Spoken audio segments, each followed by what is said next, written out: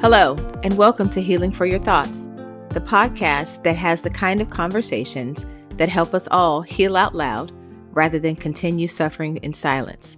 I'm so glad you could join us today. Let's get into the show. Susan L. Taylor, the former editor-in-chief of Essence magazine, once said, "Whatever we believe about ourselves and our ability comes true for us." In life, we do not get an infinite amount of time to compete, complete, or achieve an infinite number of things.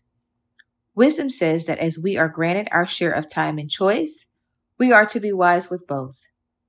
We are even encouraged to stay ready so we don't have to get ready. But far too many of us don't necessarily want to put in the effort to quote unquote get ready because society lends itself to a belief that instant gratification is the way. And so for better or worse, we lean into that. The challenge, though, is that we, all of us, at some point or another, arrive at the place where we realize we want the win, even if we won't admit it to others. We want the awards and recognition. We even sometimes covet the lives we see others living. But again, we don't always want to put in the work to get there, wherever there may be.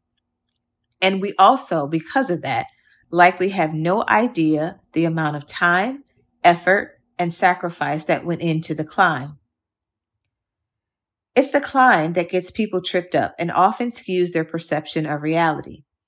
And it is what has led to my personal belief that 99% of the time, most people see the ebb and flow of others' lives as the thing that is big and bold, shiny and full of perfection all the time, especially in comparison to their own lives.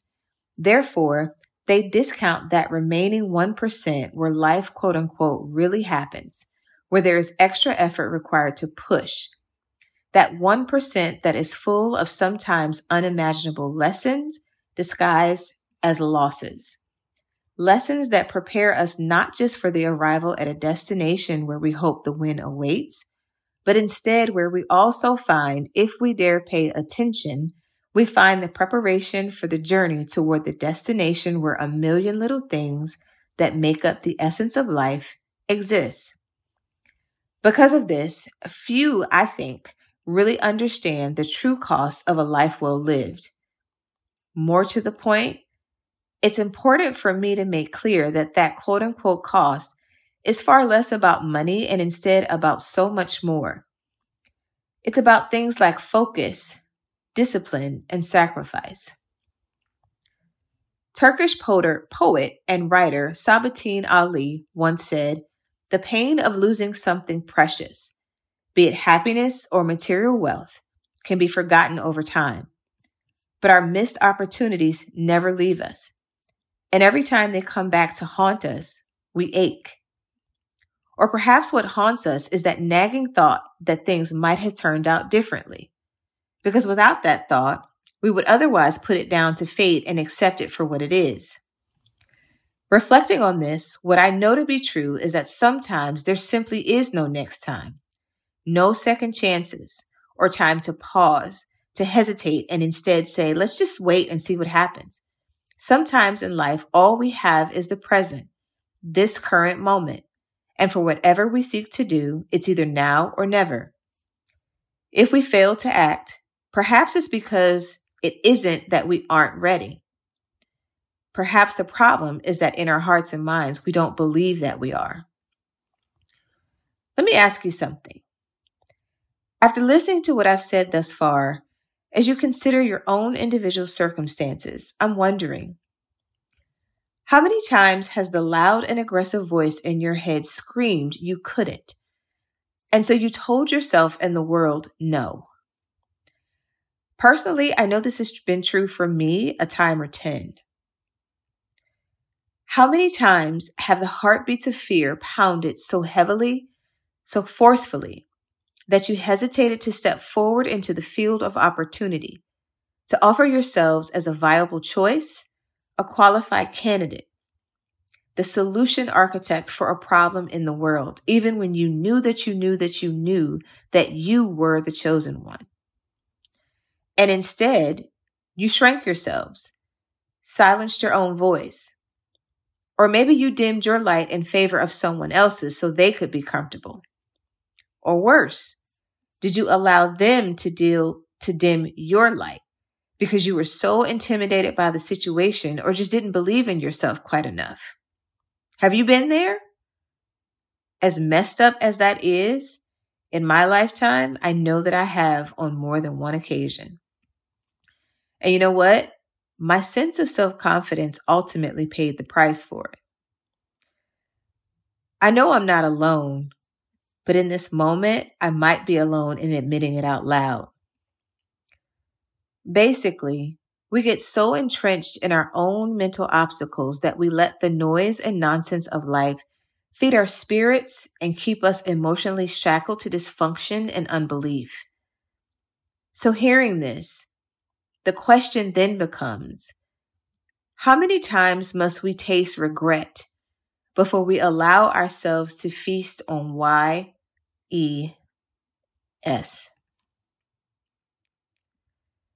In full transparency, though, before I can ask you how many times, I have to be honest and say that I too have had to consider the answer to this question for myself. I've had to deal with my stuff and the reasons why and how my own mental obstacles caused me to get in my own way, in the way of opportunity clearly meant for me. Maybe the problem is that the situation wasn't that clear. And that's how I ended up in countless second-guess predicaments, unsure of what to do or how to do it. Actually, you know what? Let me not BS myself or you. The problem comes down to a matter of belief, period. It reminds me of that quote that goes something like, if you think you can, you're right. If you think you can't, you're right. Few things are more of a punch to the gut true than this. And you know what? I'll take that gut punch every time and fight to rise from it when I stumble and fall in my thinking, when I stumble and fail in my thinking. Fighting to rise when mental obstacles knock me down is forever necessary because beyond a shadow of a doubt, in my moments of self-confrontation, I always figure out what I already knew. That changing my thinking and adjusting the self-directed narrative is a must. I must always find a way to push past my mental obstacles, not simply as a means of quote unquote moving on, but more so as the vehicle to grow forward.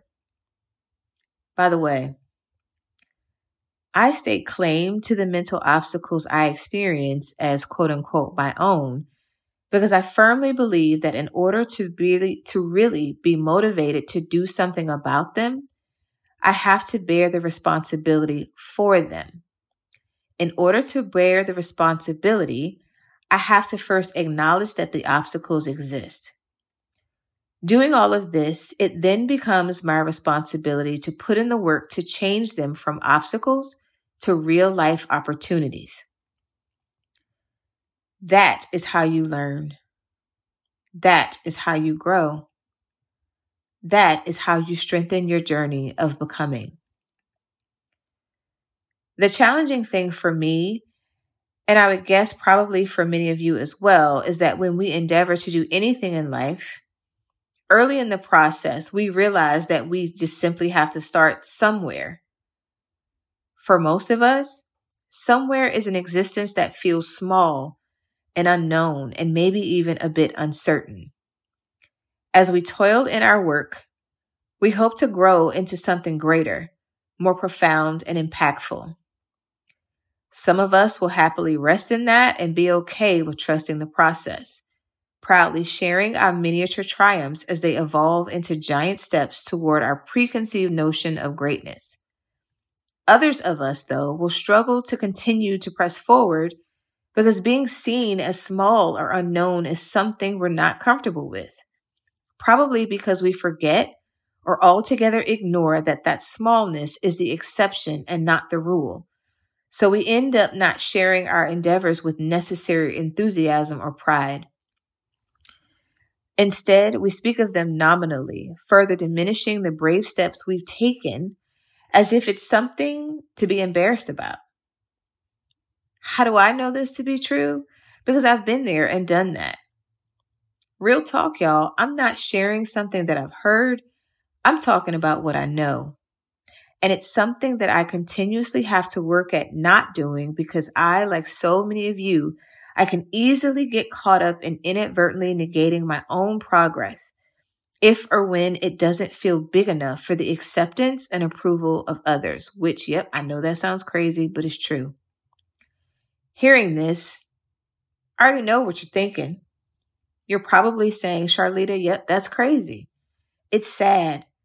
It's a shame. And I will agree, it's all of those things and so much more. And I have to tell you that being an extrovert or introvert certainly doesn't help the matter. But you can't fix what you won't face, right? Right. So I'm a recovering unbeliever because that too is a thing. If it weren't, more people would more readily be chasing down and manifesting their biggest, wildest dreams. Not the easy stuff they could do with little or no effort, but those dreams that they secretly hold deep in their hearts regularly, simultaneously daydreaming about what if, while also being terrified to take the next step, whatever that might be, mostly because they've been exclusively focused on all the reasons why they can't to begin with. Take this podcast, for example. In the grand scheme, it's still very new. It has less than 20 episodes, but is growing. And yet, sometimes when I talk about it, I have to catch and correct myself from justifying its existence by saying things like, oh, I just launched it last month. Or it's brand new. Hang in there with me and I promise it will get better. Which, yes, it absolutely will. But in the meantime, should it be discussed by me and presented by me to the world as something unworthy of attention or engagement? Nope. It deserves better than that. As I hear myself admit this out loud, I am at once embarrassed and also feeling a bit triumphant that I dare say it out loud to begin with. Like, on the one hand, I probably shouldn't share all of what I'm thinking, but not doing so somehow feels inauthentic, especially in the spirit of this show. Because just like so many of you, I can struggle with confidence, especially when leaning into something new is required. Admitting that might put me at risk for more judgment and ridicule from others. But what I've learned that's far more important is that it doesn't make me less than. Admitting that makes me human. Admitting it out loud? Well, that reminds me of a commitment to myself that I made to heal out loud everything, every single thing that has at times felt not good enough. To be clear, that doesn't mean that I'm just sharing all of my personal business, but it does mean that I'm out here and not hiding in emotional solitude because not only is sharing cathartic, it is actually proven to be healing for ourselves and others. Sharing makes room for resilience, perseverance, and the opportunity to reclaim our power and our peace.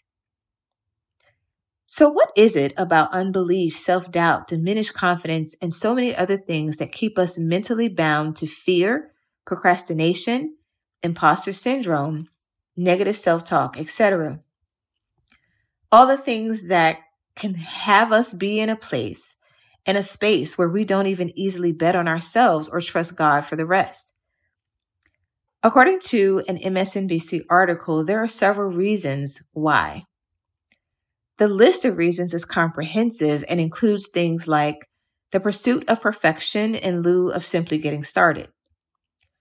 It has been said, and I don't know how many times I've heard, done is better than perfect.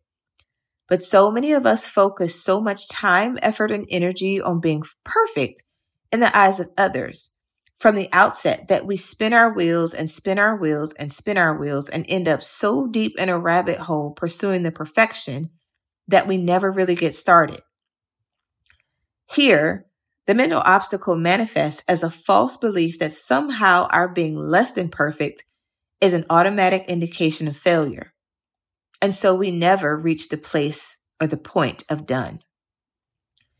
The ever-destructive comparison trap is another mental obstacle.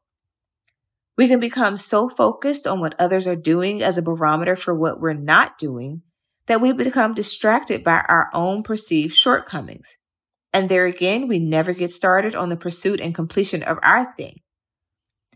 I've actually seen this particular mental obstacle become such an obsession for some people that it ended up ruining relationships. And that really was a shame. Then there are challenges like viewing one's vulnerability as a weakness.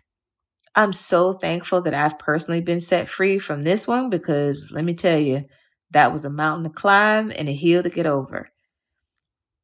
Others include becoming stuck in the focus on a perceived failure to the extent of not being able to pivot toward an alternate plan and instead remaining where something simply is not working. Be that thing a job, a relationship, whatever it is, staying where it's not working is a problem. And that rigidity is what causes us to fail, not who we are in and of ourselves. On this, Phil Knight, the co-founder of Nike, once said, "Sometimes you have to give up. Sometimes knowing when to give up, when to try something else is genius. Giving up doesn't mean stopping. Don't ever stop." So y'all, to be clear, this quote is not fundamentally about quitting. It is instead about knowing when to pivot. That pivot can be the pivotal thing to our impending success. But we can only get there once we first admit that we've already been doing something that isn't working. And the way we've been doing it, isn't working. Just getting there to that place of acknowledgement is a major obstacle for which some just don't ever achieve. They don't achieve it because admitting it makes them feel, again, less than. Or maybe they rather have the story that they tell themselves be so negative that they walk around in a lack of reality. And so, they remain stuck. And again, I'm so grateful that while I may have my own set of struggles, not living in reality isn't one of them. And the funny thing is, as I consider this for myself, it reminds me of a quote that I heard by Paul Coelho. And what he said was that impossible is just an opinion. So we walk around believing something is impossible. And in that impossibility, we overlook what we've been doing and what we've been thinking, etc., not realizing that it isn't working. So those two things coming together is just a recipe for disaster. But anyway, I digress.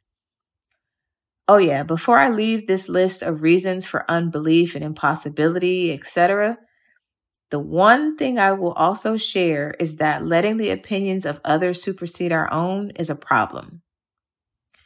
Now, to be clear, having access to voices of reason and wisdom definitely matters. And believe me when I tell you that I'm grateful for the voices that consistently speak goodness and possibility in my life. But what I also recognize is that it's important that we don't let others' voices always speak louder than our own. Truthfully, though, sometimes that is necessary when what others are saying is speaking a narrative that seeks to eliminate our own negative thinking and doing. Eliminate, replace. Both are necessary when we have a constant, perpetual state of negative thinking, doing, or being. The voices of others and those examples can then be very, very helpful. Beyond this, though, we just can't exclusively depend on others to encourage us. We have to learn to encourage ourselves. Think about it. What happens if we depend singularly on other people, and then for whatever reason, those people and their voices disappear? Then what? Basically, no matter what else, it's important to recognize the sound of our own proverbial voices always. Trust me on this because, again, I speak from experience. I once lost the sound of my voice, and it has at times felt like a lifetime of work to get it back. The stuff I've mentioned here is just a small portion of what helps create the mental obstacles that keep us from doing what we love and believe we're called to. They can keep us steeped in anxiety and misery and even overwhelm and extreme procrastination. And opportunities for which we are otherwise well suited, they can feel fleeting and just out of reach beyond what we think is possible. This is especially painfully true for women. These assertions are supported in part by a February 2019 Harvard Business School study, which found that women are disproportionately impacted by gender biases to the extent that not only do these biases hold them back in the workplace, but they can also cause women to question their own abilities. Now, this isn't a surprise to me, and it shouldn't be to you. Honestly, it's not late breaking news. It's been relatively well known for quite some time that women struggle in this way. Men, for their part, though, they rarely question their abilities to the extent that we do. Even when they are grossly unqualified, they will still routinely jump in the fray of opportunity, while we sometimes settle for working and watching the action from the sidelines. What I think the Harvard research article does, though, is add more voices to the discussion around why, so that real change of this behavioral habit pattern can become possible. When that change comes through a shift toward a masterful mindset, we can all find and pursue the things that make our lives richer and more fulfilling. And we can give up quitting or never getting started because we have to wonder, what if? But let's be real, don't get it twisted.